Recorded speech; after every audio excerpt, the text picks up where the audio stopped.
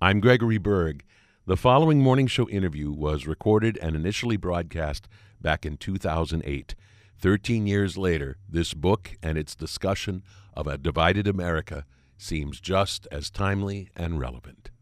I'm very excited for the next few minutes to be able to speak with a very, very talented writer by the name of Joe Bagent.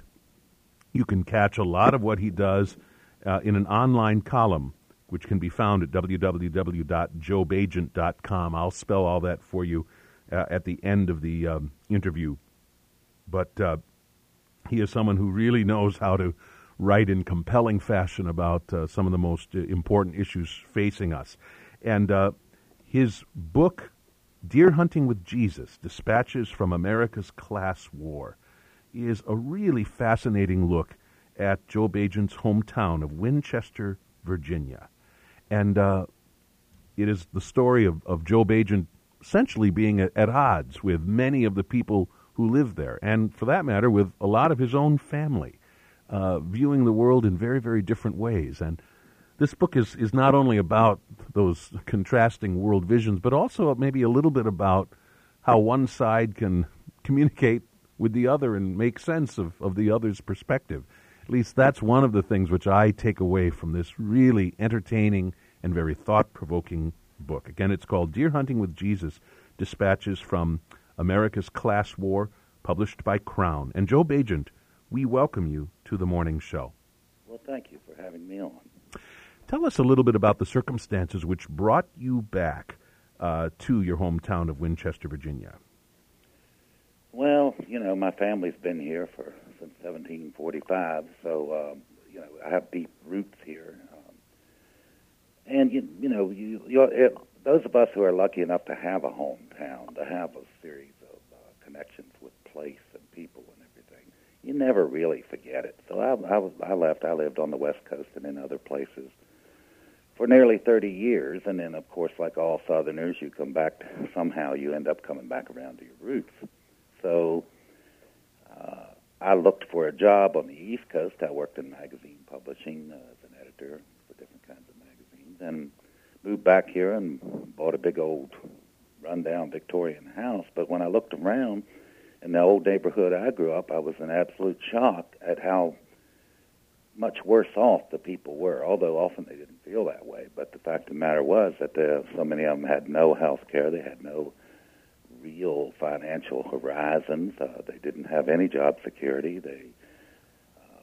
Many of them had the houses that they grew up in that their parents owned. They were now renting from landlords. And I finally came to the conclusion that a large disenfranchised group of white working Americans are not even on the radar scope because they don't complain. Bad debt, hard, medically incurred debts and so on were bringing them down in a way that I just couldn't believe what was happening to them. As you describe this, it occurs to me now, it didn't come to me quite so clearly as I read your book, and now I understand this, I think, even better. The beauty of this scenario, I mean, it's of a very sad picture, but the fact that you returned to a place that you once knew and saw the changes and immediately knew that something had gone wrong, versus if you had never left Winchester, Virginia, it probably would not have struck you in the same sort of way. It would have been sort of a creeping deterioration. Or if you'd simply gone to another place that was unfamiliar to you and tried to chart what was wrong. But the fact that you returned to a place where you had once lived, I mean, what a perfect scenario to sort of gauge the decline of a place and its citizens. That's a really good observation. I had not thought about what would happen if I would have stayed. I'd probably be working at the Rubbermaid plant or someplace around here like that. I got away from here. I quit school in the 11th grade and went in the Navy. I was restless and just wanted something different. I got a GED in the Navy and then subsequently went to school and became a journalist and then an executive in a magazine publishing company. When I came back, I wasn't prepared for it, and it's just like you say, it's so incremental. It's that old thing of the frog boiling in the water. And I don't think that anybody that didn't leave here, I mean, anybody that stayed here, could see creepingly, and again, too, these are uncomplaining people, and they believe the whole thing about personal responsibility. So when things went wrong, for instance, a lot of people have very high credit card debt on 2 or 3 credit cards, but the fact of the matter was they had a medical emergency, and so it cost tens of thousands of dollars. So they're under that crushing debt, but they saw it as, my own failure to really handle money right. I felt really sad about that because there's a larger picture there that says, look, people deserve to be healthy. Why does your kid have rotten teeth? That's part of what, there's really 2 things that bother you at the root of much of what you see. One is this sort of passivity, this acceptance of this situation which you find unacceptable. The other thing that also is such a running theme is anti-intellectualism, which at another point in the book you call the rejection of fancy learning. The idea that the more you have been educated out there in the world, the less you can be trusted, or the less valuable your perspective might be. Talk with us a moment about some of the ways in which this anti-intellectualism showed its face to you, and also what you did about that as someone who probably considers himself to be intellectually pretty alive, trying to interact meaningfully with people who just don't seem interested in that kind of intellectual life. Well, we were all, and still continue to be in these families, raised with no real intellectual horizons. The idea of going to college is not mentioned amongst millions of families. It was never mentioned in mine, never even thought of. America's working class predisposition against intellectuals and intellectualism is a long-running thing. It's a long thread in American history. And the experience with it is not always good. For instance, the cream of the crop around here, just like a lot of other places I've spoke to people publicly and all, the best and the brightest are cherry-picked out of there through scholarships and so on, and they end up, they're sipping on a latte in Seattle. They never come back. Because I would ask where certain friends are. They went off to school and they just never came back. And there's also, in the most desperate, I'd say real working poor, a history. If a whole family, if nobody ever got an education, then in the first place it doesn't occur to you as an option. And second, if some of them did and never came back, parents see it as almost a threat. Like you lose your child to it. So, it's a complex. It's a very complex thing. But in general, working people in general, they're going to be conservative by nature and not like the new, which is, of course, a life of the mind brings you something new all the time. That's why you practice it. And they tend to be conservative if you don't want to risk what little you've got. So you vote conservatively, you live relatively conservatively compared to the rest of America. But the bad part of it is, the worst kind of poverty is ignorance. And having said that, I'd say that the worst poverty I see is in the white gated suburbs. They live insulated lives of nothing. My pals down at the beer hall are at least worldly. So ignorance can show its face in a lot of different ways. Well, I think there's a class divide. Nobody wants to admit that. Is it liberal, conservative, or is it urban versus rural? Is it educated versus uneducated? Well, it's those 3 right there. Put them together. And if you stop and think about it, in the first place, only 19% of Americans get a college an education from a really legitimate university.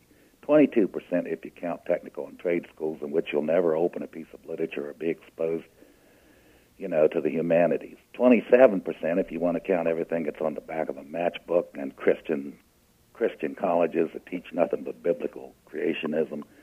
But however you put it, 60 or 70% of Americans that don't go to, more than 75% that don't get a college education are left without the tools that it takes to function textually and with literacy in a society. I don't think much of universities in general. I think they're self-perpetuating pieces of crap that grind out managers for a capitalist system. But having said that, at least you come out with enough literate skills to function, and in the old neighborhood that I write about in there, 2 out of 5 don't have a high school education. Well, and as you say, for many, many Americans, it is not even a possibility that is seriously considered. And if that's the case, then it's little wonder then that they also go through maybe high school very, very differently, because they don't see that high school education as a springboard to still further learning and still further growth. It's just something you sort of grind your way through until you finish, and then you start working at a job someplace. I mean, it's such an interesting way to look at one's life. Well, yeah, if you come from a family where, now my wife, she's from Illinois, and it was just an accepted thing. Everybody went to college. I never knew anybody in my family that did. I barely knew anybody that did, period, when I was a kid. And, if that's not a possibility, the other part of it is that getting through high school, the way that certain kids will apply themselves is because they've had the model in the home. College is an expectation, and that's a whole different track. That's also a minority track of Americans. Statistically, all the government says 1 out of 4 quit high school. I look around, the number's a lot higher than that, and I could not understand why. If they can't see working class America anyway, they're not going to see what the dropout rate is. Turns out, when high schools, if somebody drops out and they show it as transferring, you know what I mean? Like the guy says, I'm quitting school and going to such and such. Then the kid transferred, didn't he? And it's never picked up on the other end. And I found out that a lot of people just sort of disappear, and it's as if they transferred out of school on the records. For good. And the rate is driven higher yet, of course, by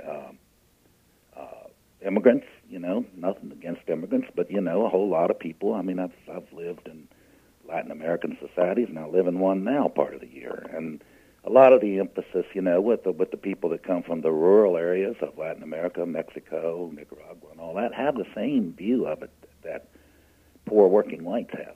Same view of education. Right.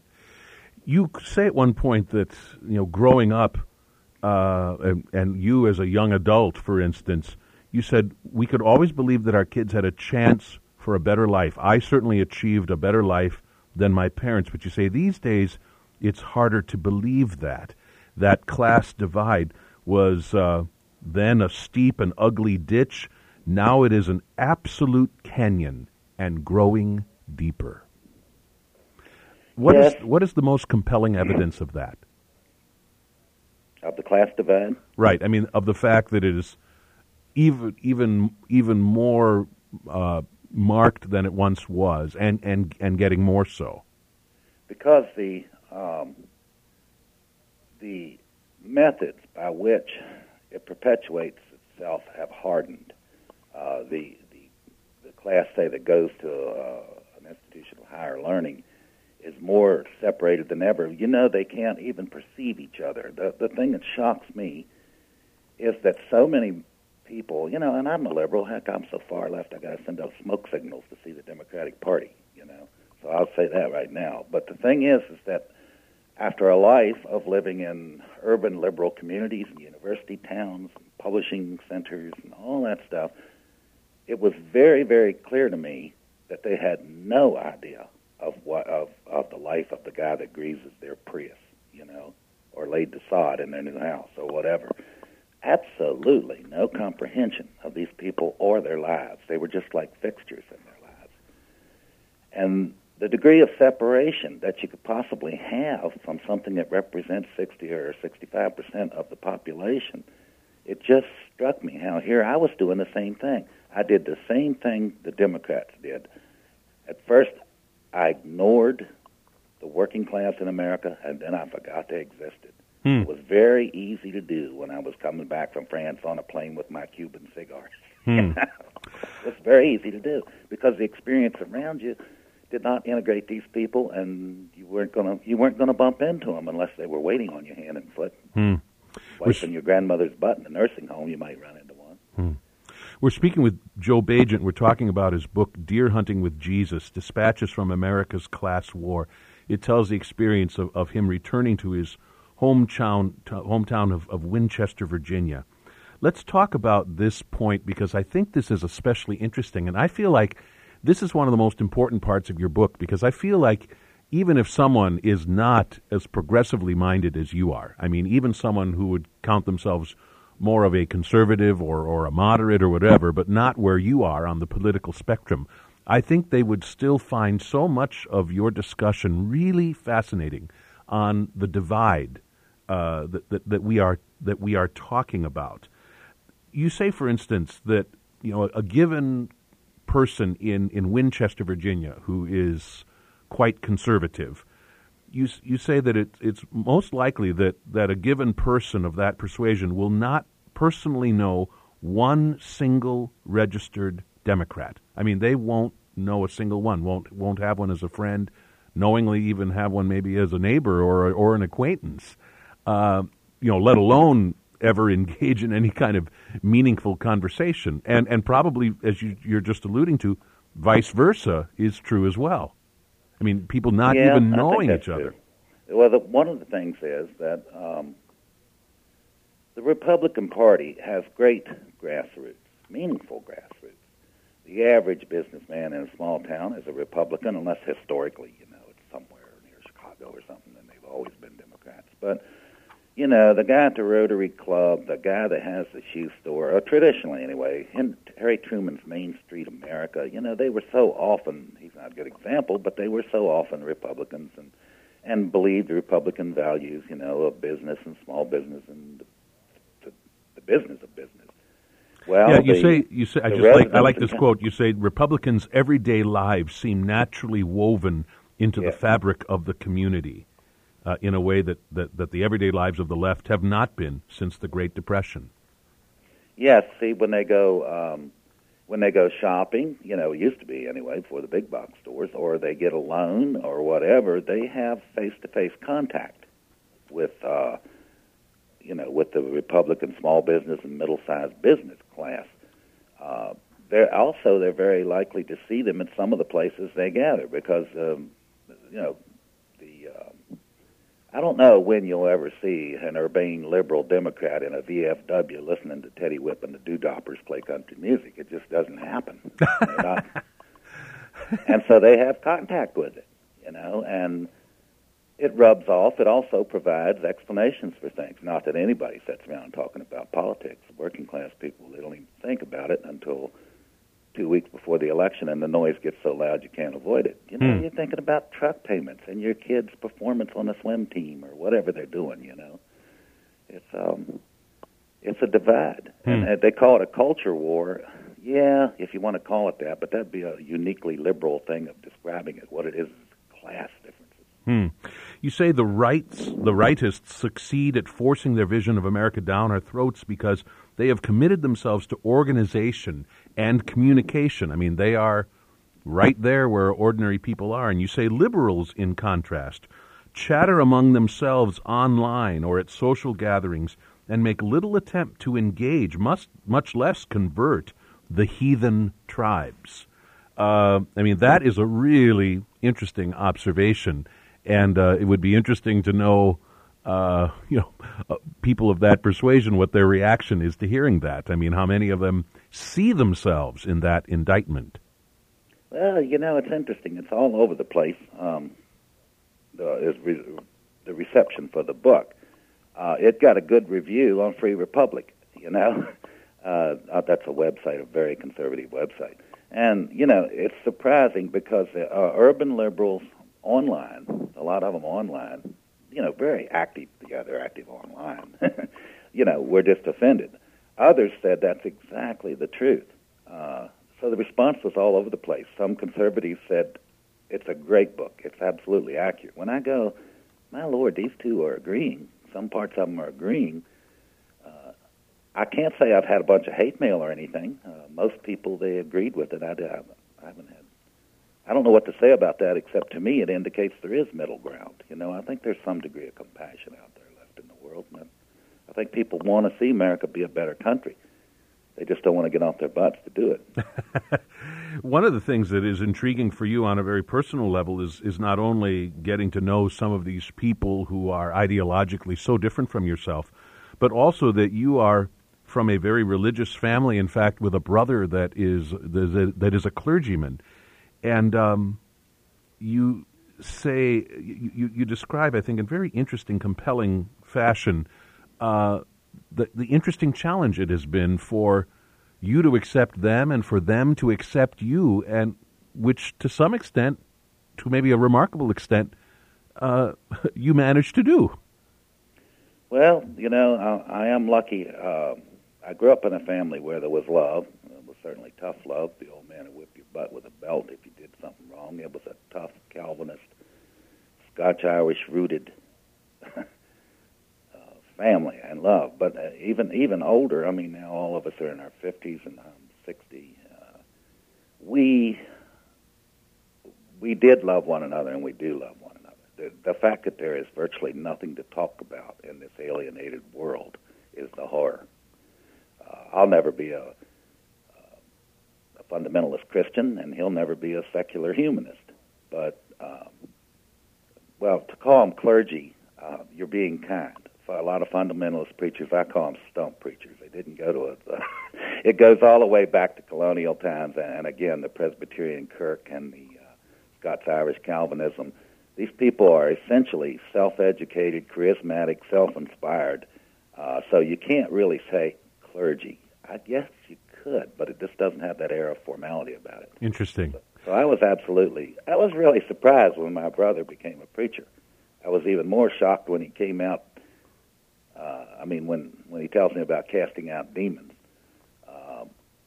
Many little incidents. I think I put a few of them in the book. Oh, they're very, very interesting. I want to ask you about something else. I would hate to not have the chance to ask you this before our time is up. You say that one of the biggest quandaries in writing this book is that people trust me not to make fools of them. You happen to say this, actually, in this chapter in which you talk about your very religious family. But it seems to me that is a theme that stretches throughout this book, in all of these different people whom you encountered, trying to be true to them and to who they are and who they are not, and somehow to do so without ridiculing them, even inadvertently. Tell us a bit about how you handled that really interesting challenge. Well, it wasn't hard. I love them. You love these people even... Yes, I do. They're my people. And it's not in me to ridicule them in that way. Sure, I could make some jokes, being one of them. I could make jokes about us being rednecks and hard-headed and all that, and it's in good nature.